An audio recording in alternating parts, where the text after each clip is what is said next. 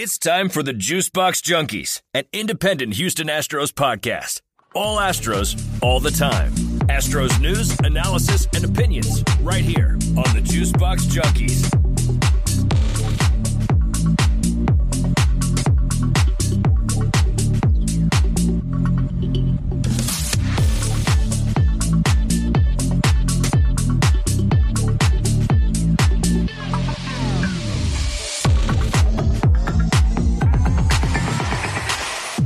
Marty Coleman and Brian Dunleavy here with episode 5 of the Juicebox Junkies. Brian, I see you're sipping on a cold drink there. What you got?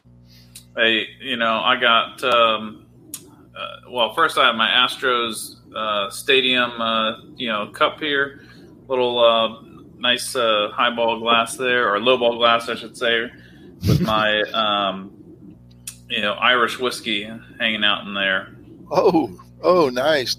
Well, I don't think you'd want me on Irish whiskey on this podcast because I'd probably fall asleep. Probably couldn't handle it. I'm kind of a beer guy myself, and that's about it. A few of those strong drinks make me do crazy things, so I'm going to stick with the beer. It's funny because one time I went to Belize one year, and I was much younger then. I went to Belize, and their beer, they only had one. And it was about twice the alcohol of general American beer. And, there were some crazy nights in Belize. But we'll start off the podcast talking about the lockout, as we talk about it every week. This is episode 5. We've talked about the lockout in 5 episodes. Won't spend a whole lot of time on it, but I feel like obviously it's the biggest news in the game these days, or the non-games as it were. So we need to talk about it. And both sides have made incremental improvements in their positions, but nothing major. The February 28th deadline imposed by the owners doesn't seem like it's going to happen. My son, he's 15. He's hopeful that something happens by that next Monday. But here we are Wednesday evening. We have had no breaking news, no big news saying, they've made any progress on the major issues, right? It's all the minor ones, and it's always like a little incremental. Nobody's meeting in the middle, so to speak.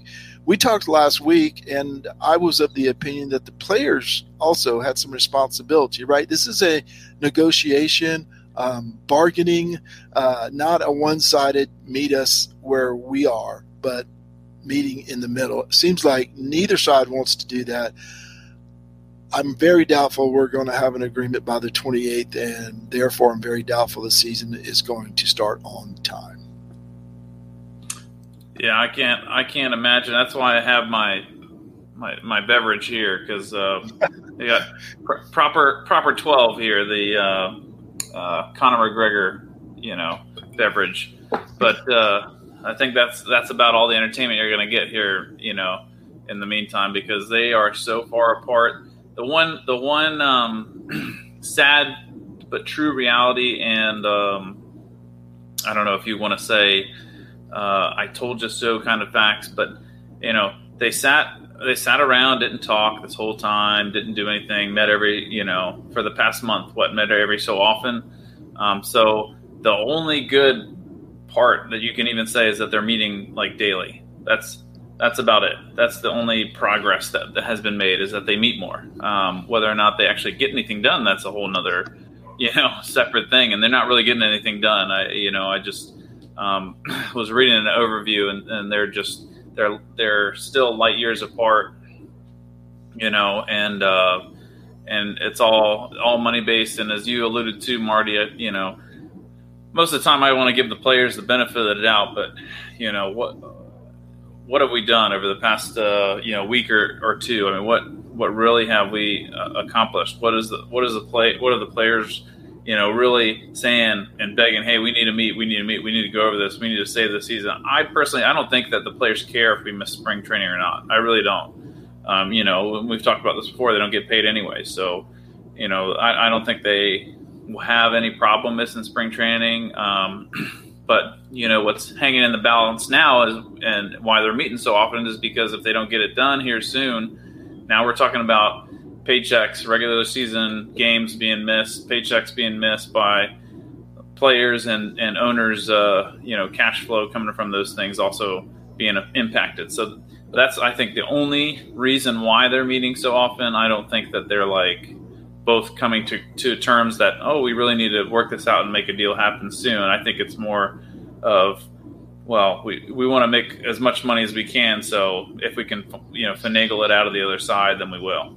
Yeah, I think the long-term goal, I think the players are willing to suffer short-term for the long-term goal, which they see as necessary. And, in previous years, it didn't seem like they were willing. They seem stronger this year than they have in the past. Now, when it comes time when it comes go time on April 1st, and they're not receiving those large checks that they usually receive, some of them anyway, we'll see how long they hold out for. I just want both sides to be able to negotiate and to give. Easy for me to say, I'm not the one giving up the money, right? Or the benefits. Yeah. Easy for me to say sitting here in Kyle, Texas, but I just find it hard to believe they haven't moved any further than they have. Deadlines are supposed to spur action, and we've got a deadline, and we're not seeing much action.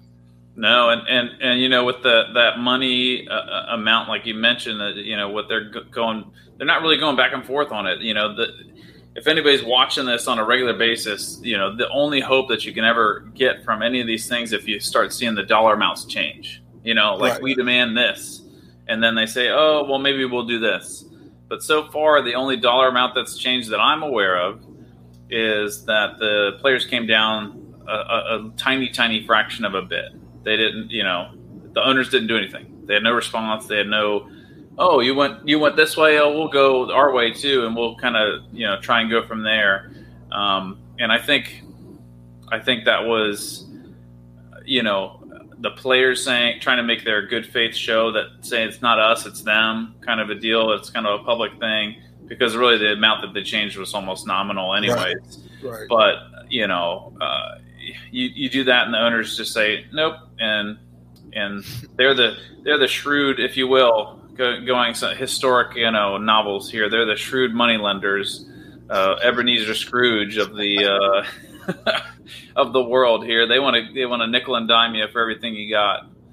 Well, we were talking before we hit record, and I was saying I'm trying to explain this to my son, who's mostly on the player side this time. But I told him, this is a negotiation. This is a bargaining. Bargaining is not sitting there and saying, no, we're not moving off our, $200 million demand. That's not bargaining. That's demanding, right? If they just came down, let's say, to 180, that is a 10% or whatever, and that's a huge. You're giving a huge amount to the owners, and maybe the owners will come up to 120. Still nowhere near close agreeing, but at least there's movement, and you can see, the discussions. As you said, what's happening right now, it seems like, is I'm at 100, you're at 200. Okay, I'll come down to 195. Okay, I'll go up to 105, and we're not getting anywhere. And I just fear we're going to miss games. As you said, apparently the owners and players don't fear missing the game. I'll be shocked if we have a deal by the 28th, as I said, and we start on time. Not going to happen. Okay. And today I wrote an article for Climbing Tal's Hill that kind of is affected by this lockout. It's Lance McCullers Jr. doing an interview saying that his rehab, first of all, he said his injury was worse than the Astros let on last fall, that his tendon was detached from the bone,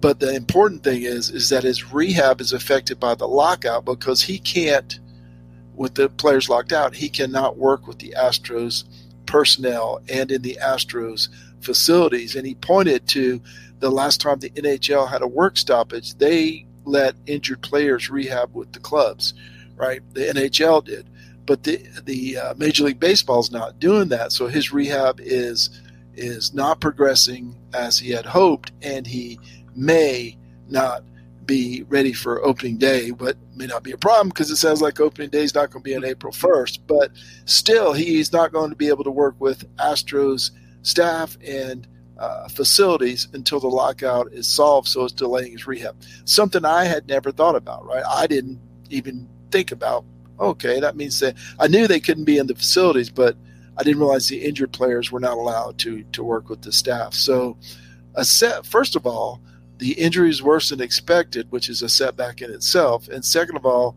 due to the lockout, he's not able to, not just him, but any injured player is not able to work with the staff that they would typically work with. I had a Twitter response to the article saying, yeah, but he's got millions of dollars, he can find his own.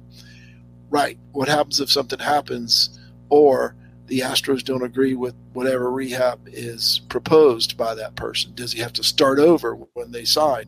Is he putting his next contract at risk by, the Astros saying, well, that's not the rehab we wanted, and we believe that may have set you back? So it's the simple answer. It's too simple to say they have millions of dollars. They should just go ahead and get their own rehab. Sure, it sounds nice, but they have tens of millions at risk, and I would be doing the same thing Lance McCullers is doing if I was him.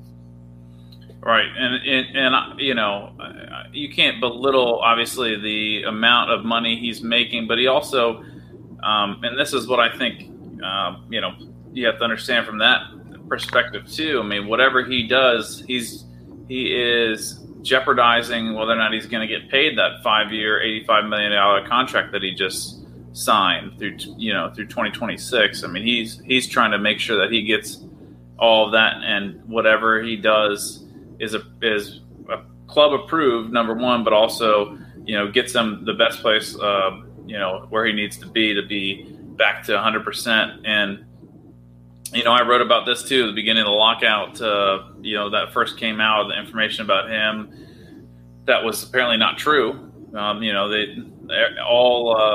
Writers and rumors and things that came out said that it wasn't too bad. It's just a strain and all this stuff, and nobody said any of those kind of details. And you knew they know. I mean, they knew that from that time period. I think he had two different opinions on what was going on. So you know that the Astros knew exactly what was happening, and as you alluded to with typical lockouts, they do able, at least if you're injured, or you're able to work out and see the physical trainers and see the the training staff and use the training facilities. But that is not the case this year, and that's what I was writing out about before. And he said that before in December is.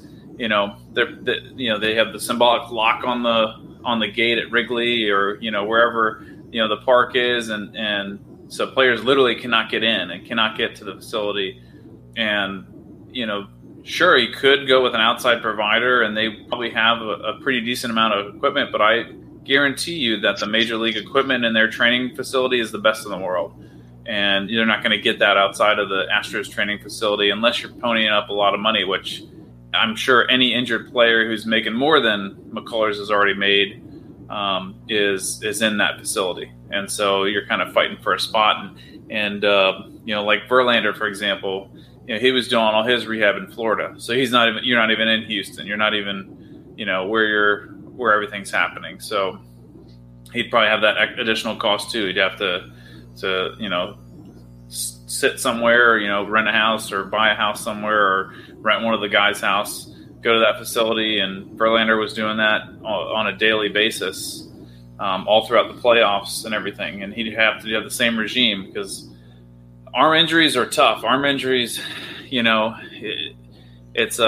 why, we talked about this earlier this week. That's why those surgeons are some of the richest in the world, because they perform miracles. And if they can do it right, you're making the team and the guy a lot of money. And if you do it wrong, then that's the end of the career. So, yeah. You don't want to mess with that sort of stuff. Arm injuries are tough. Yeah, you do not want to jeopardize your next contract by going, as you said, someone outside the team. So, and one other takeaway from that, it was advertised the first time I saw it, as he said he is going to miss the start of the opening day, but that's not what the video said. The video said he wasn't sure, and that his rehab was slowed a bit by the lockout. So just to be clear, hasn't yet said he's definitely missing opening day, that he may miss opening day. Okay, this week's minor leaguer we're going to talk about is Sean Dubin. I've done Matthew Barefoot and Joe Record in the last 2 weeks.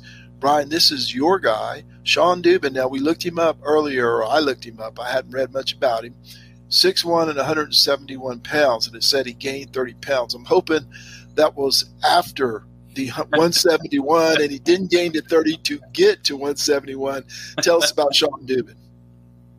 Yeah, absolutely. I think, I had a couple different articles I was referencing for this. When I was looking at him earlier as one of the top prospects in the farm system left, and Chandler Rome had written something back in the middle of January on him. He's really kind of a Cinderella story of a player, drafted in the 13th round in 2018. His signing bonus was $1,000. Now, if you're not fully aware of how that works with the minor leaguers and that system and everything, you really don't make anything at all. You're making like less than minimum wage to be a minor league baseball player. So to have a signing bonus, that's kind of your lifeline. That's how you make it through. And so for him signing for that, he's really playing because he loves the game. It's not because of anything else.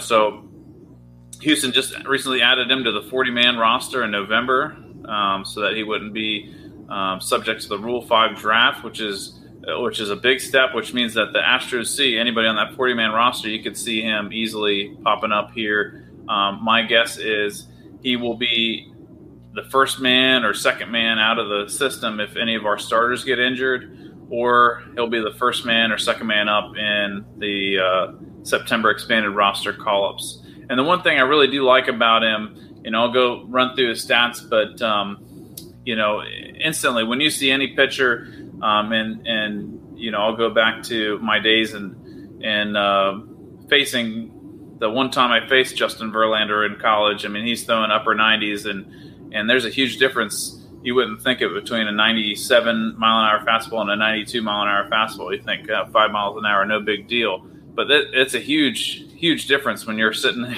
in the batter's box and you have that little bit less time to react to what's going on. I can do 92. 97 is tough. And so he's throwing upper 90s. He's got 4 pitches that he's working on, and he's currently working through with the Astros staff down there in the minor leagues. He's got a pretty good slider that Chandler Rome said was one of the organization's best sliders that they have. So that with the upper 90s, if he can really solidify those other 2 pitches and throw strikes with them, look out. He could be one for the future, and a guy that they lean on coming out if they need to, especially if we have some of those issues like we had this past year with injuries over the past season when we had multiple starters out.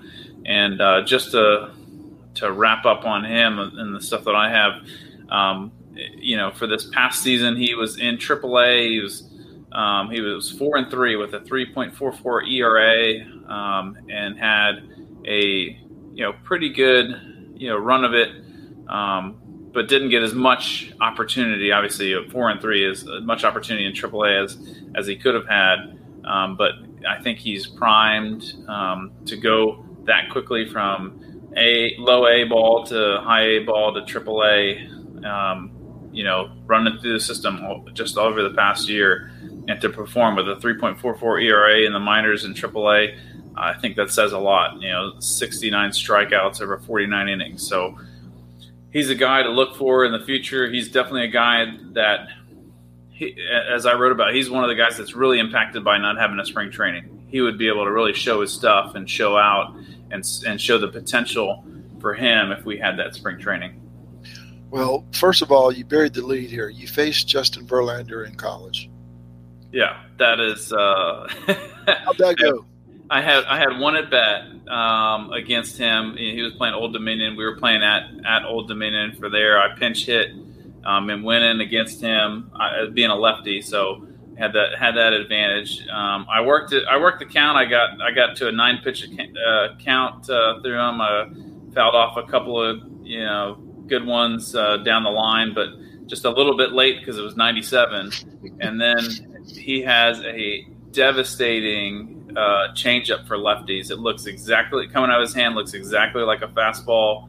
And you're trying to catch up to 97, and then he drops one in there at 89 as a changeup that breaks down and away. So he got me on that one. I just hung my hat and I said, yeah, see ya. there is no shame in swinging and missing against Justin Verlander. It's funny you say that because I never played past high school, but I had some friends who did.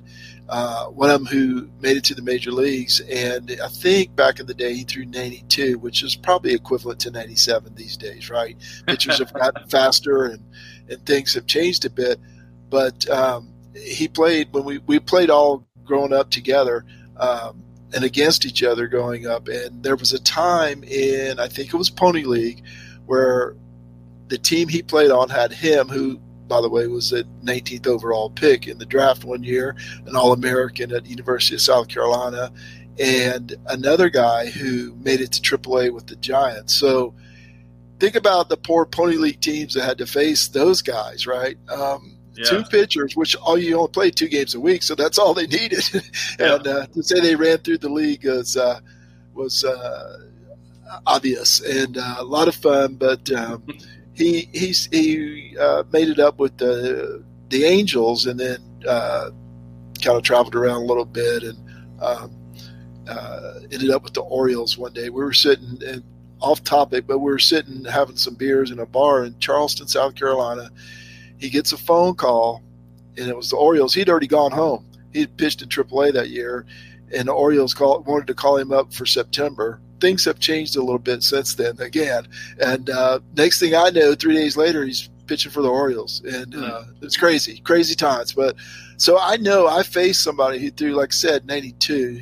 He's not Justin Verlander, obviously, but I know what it's like. And man, I swung and missed so many times. It was pitiful. It was pitiful. So I've been there. Back to Sean Dubin. You believe he was going to be the first guy called up when first or second guy called up when the Astros need help. That's interesting because I haven't heard the name of Lott. I'm familiar with him, but it seems like more of the other guys get the run. The same old, Anoli, Paredes, and Andre Scrub, and the other guys that are typically up. So I hadn't heard that. So it'll be intriguing to see if he is one of the first. Tyler Ivey's another one before he got hurt last year. It'll be interesting to see if he's the one who gets the call, because we know pitchers are going to get hurt and miss starts. That you don't go through the season without that happening. So it's going to happen at some point, whether that's April, May, or later in the season.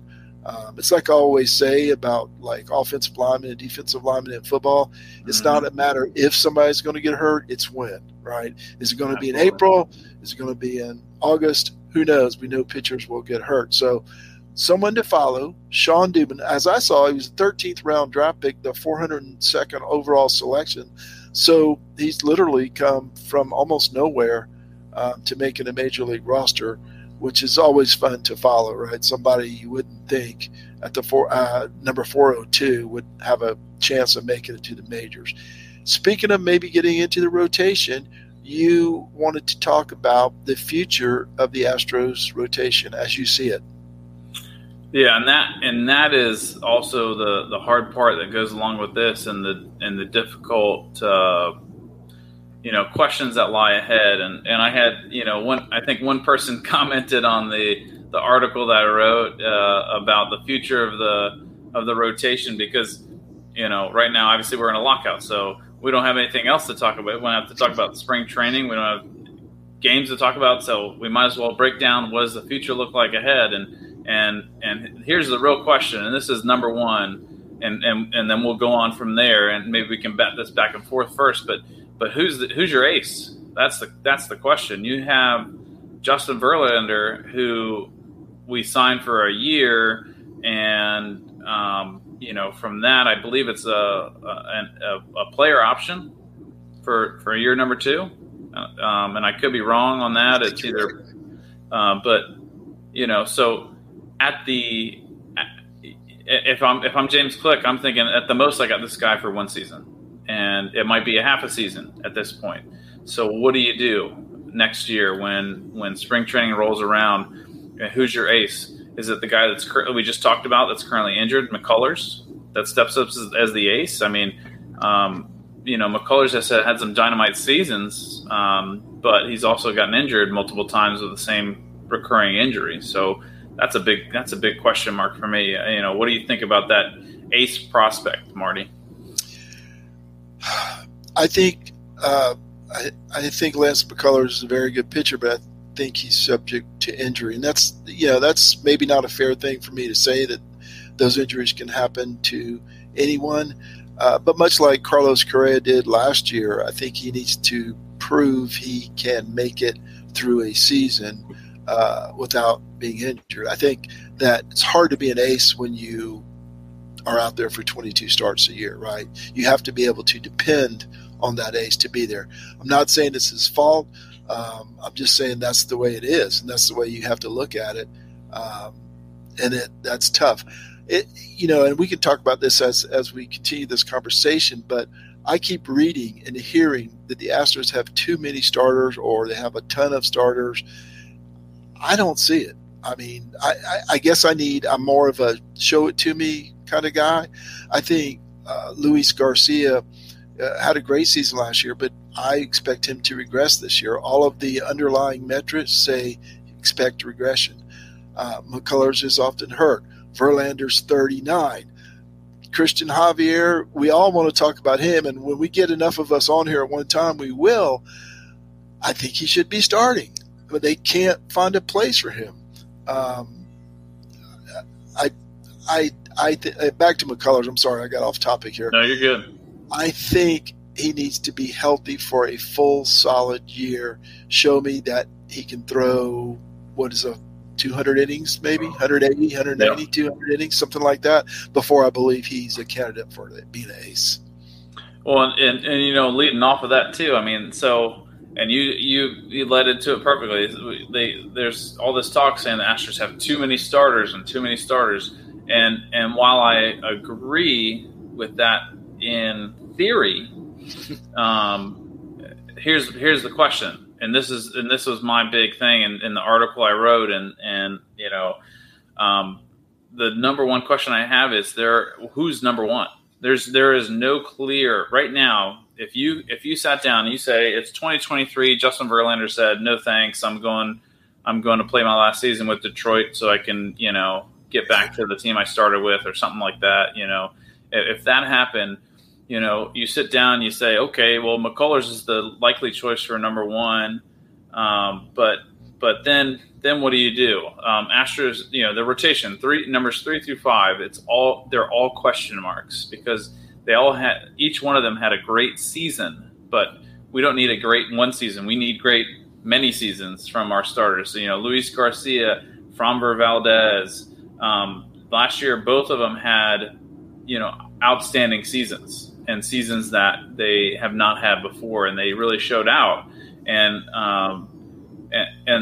this year before that, the COVID year, Jose Urquidy was lights out in the playoffs.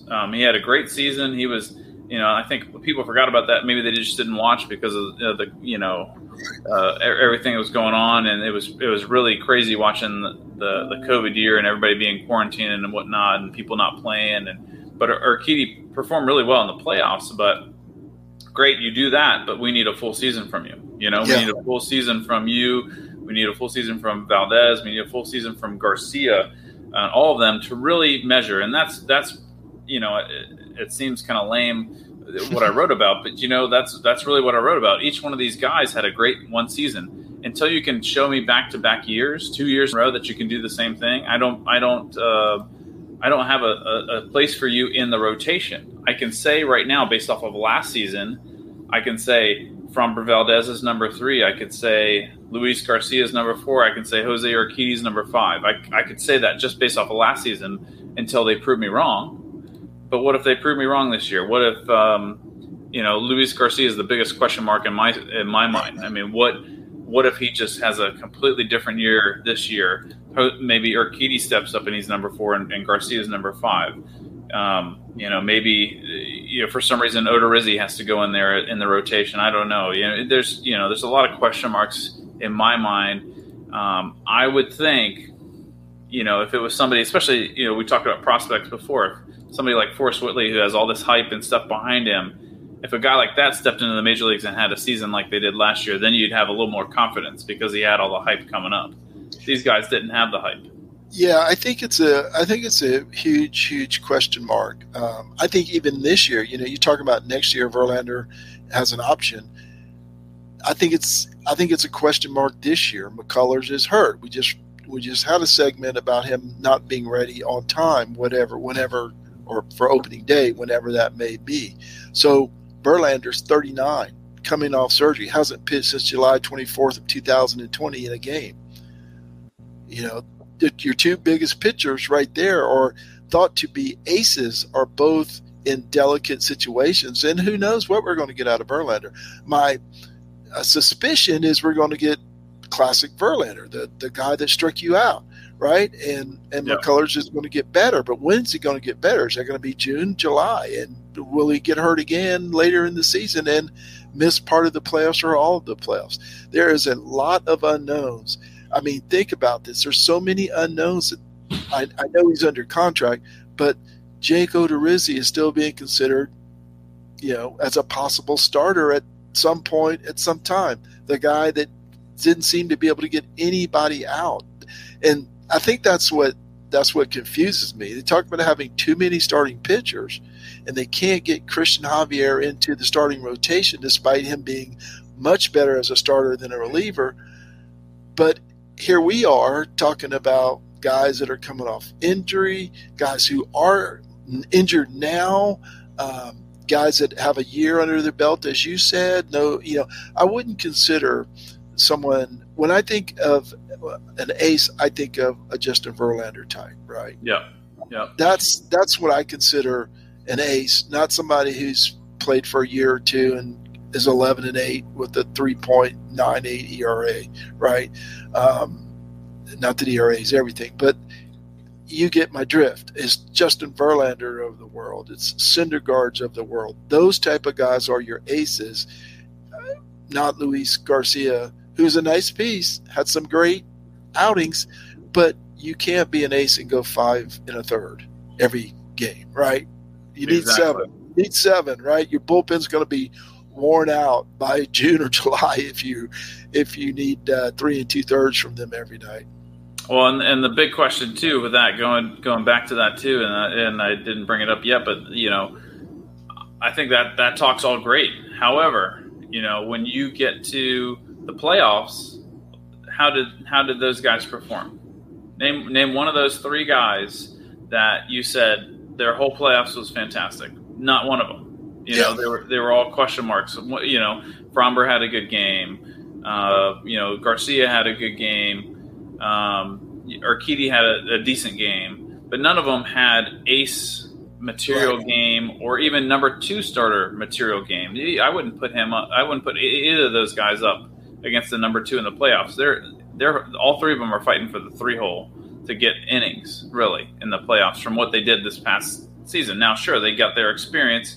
Maybe it's a different story this go around, but from what I found, and we talked about this before doing the eye test, when players get into the playoffs, they have two conclusions usually. Either they outperform in the playoffs because they're a playoff caliber kind of guy and they're used to the spotlight and they want that big standout moment, or they kind of crumble a little bit because it's a lot of pressure, a lot of extra things that they're not used to. And, it's hard to say what we're going to get when you have such up and down performances. I think Valdez was the only one that really had multiple performances that were decent, but again, nothing like he had performed in the season. Well, and here's the test for me. One of the tests being an ace, and you mentioned it. When you are surprised at when someone does well, When you're surprised that Luis Garcia had the season he had or had the good game in the playoff, that tells me they're not an ace. When you expect that, like you do from Verlander or Cole back in the day, that tells me that's an ace candidate and likely an ace, right? When Verlander goes out there, even in the regular season, and throws 8 and gives up 3 hits and a run and strikes out 7 and walks 1, you expected it. You go, yep, that's Verlander. If Luis Garcia did that, if he made 8 innings, you'd go, wow, what a great outing, and you're like, right, okay, no, it's just an outing. It's an ace's outing, right? Maybe he's not ace material, and I don't mean to bag on Luis Garcia. He's a good pitcher, and he may win 15 games this year, and that's nothing to sneeze at. We're just having the ace conversation and somebody you can depend on. Maybe he'll grow into that. I don't know, but I'm doubtful. Yeah, and I don't know that, and that's the big question. We don't know the future for any of those 3 guys. And I would say if I knew James Click better, which I really don't, it's kind of a question mark what he does, during crunch time with all those, like this year with all the trades right before the deadline, or what he's going to do, what moves he's going to do. My question is if these 3 guys, I think this is the test.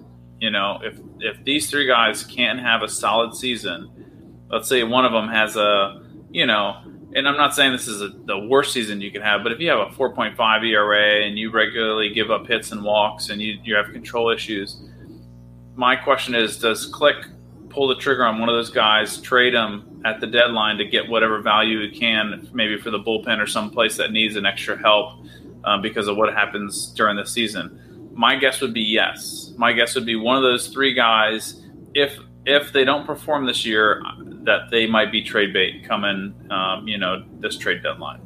Yeah, because I don't think there's much in the minor leagues to trade to get anything of any value, right? So maybe somebody's going to want a pitcher, a game-ready pitcher, even though he didn't work out for the Astros. That's not to say he might not be a valuable piece for another team to build around, and a team that has time to grow and is not in the position of the Astros, who are obviously trying to contend for champions. What a great conversation to have. And I think, assuming the season starts at some point, it's one that we can continue to monitor as the season goes along. And who knows, maybe we're wrong. Who knows, maybe we're right, or more likely we're somewhere in between. Somebody will work out really well. Somebody will go to crap altogether.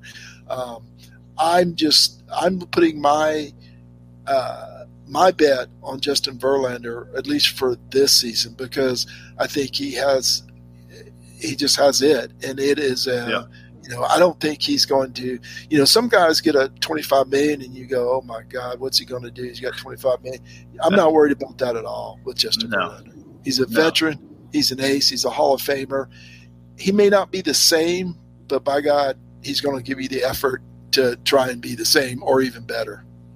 Absolutely, and I'm right there with you. I think that's spot on. I think your top 3, I think we'll have for the playoffs. I think we will have a decent 3 to go. I think McCullers comes back strong whenever he comes back. And if I'm the Astros, especially if things are delayed and if they have any kind of spring training or anything like that, he's just recovering the whole time. He's doing rehab. We're not worried about him. We're just getting him back healthy. And if I have JV and I have McCullers as a 1-2, and I need maybe 1 win a series out of Framber Valdez, for example, I'm fine with that. I'm happy with that. And the other 2 guys can contribute, through the pen or those long starts if somebody falters, like Valdez has a bad start or something. But I'm fine with that. I think the bigger question is what happens in the future. Is a guy like Dubin sooner rather than later. I don't know. We'll see. Should be interesting. We'll be seeing, and we'll be seeing. We'll see.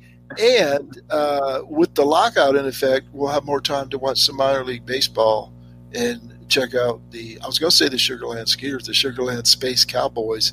I've already got the app on my phone for minor league baseball. All I got to do is hit the button, and I got a feeling we're going to be watching a lot of minor league baseball till middle of May or so. Yeah, or in college for sure. Yes. I always enjoy some college baseball games in the spring. Yeah, it was really nice this weekend having college baseball. My son even watched it with me. He's not a college baseball fan at all, but he realizes and recognizes might be the baseball we get to watch this year, at least for the future. And he's trying to get into it. But the umpires, he's not sold on the college umpires yet. No, those guys, they're local guys, and I know several of them from when I was playing that I also had in high school. So they're not top tier guys necessarily. They might do all over the place from high school up through college, just because a lot of times you just need to fill those positions. So right. You're not going to get the pro. You're not getting the robots, at least, I guess. But we'll see. All right, Brian Dunleavy, I appreciate your time today. 0 for 1 against Verlander. I'd say you get him next time, but I don't think there's going to be a next time. But what a story to tell. You got to bat against Justin Verlander. My friend I was mentioning got to pitch against Don Mattingly, who was my hero growing up. And I asked him what happened. He said, I threw 2 on the black. He was 0-2. I threw another one on the black. He hit it off the center field fence. And he struck out Wade Boggs on 3 pitches one time. I think that was the highlight of his career. But, Mattingly wore him out that day. He had 6 innings at Yankee Stadium with only allowing 1 run, but Mattingly, I think, was 3 for 4, 3 doubles or something. So must have been Tampa Bay Wade Boggs then. Yeah, here's the funny part. When the Mattingly, I was like, really hit the ball? He did. I was a young kid. He did. He goes, oh yeah, that's you, man. Go ahead, pull for your heroes and not your buddies. That's the way it goes, man. That's the way it goes. Anyway, great conversation, Brian. I appreciate your time, and hopefully we'll see you next week. We'll have some of our compadres here with us, but if not, we'll carry on. Sounds good. Have a good one. All right. Thanks for listening to this episode of Juicebox Junkies. Please subscribe, rate, and review wherever you get your podcasts. And join us for the next episode of Juicebox Junkies.